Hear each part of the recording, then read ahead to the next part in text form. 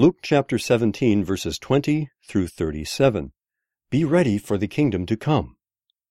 Once, on being asked by the Pharisees when the kingdom of God would come, Jesus replied, "The coming of the kingdom of God is not something that can be observed, nor will people say, 'Here it is,' or 'There it is,' because the kingdom of God is in your midst."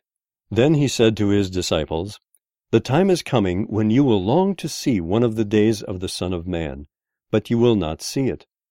People will tell you, 'There he is,' or 'Here he is.' Do not go running off after them.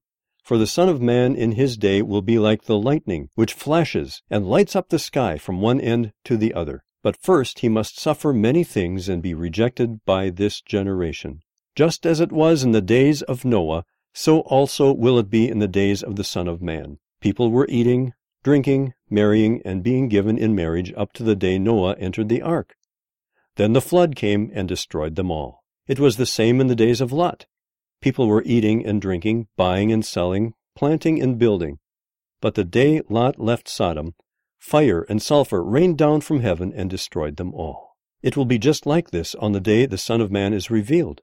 On that day no one who is on the housetop with possessions inside should go down to get them. Likewise no one in the field should go back for anything. Remember Lot's wife. Whoever tries to keep their life will lose it, and whoever loses their life will preserve it.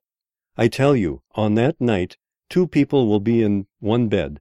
One will be taken and the other left. 2 women will be grinding grain together. One will be taken and the other left." "Where, Lord?" they asked.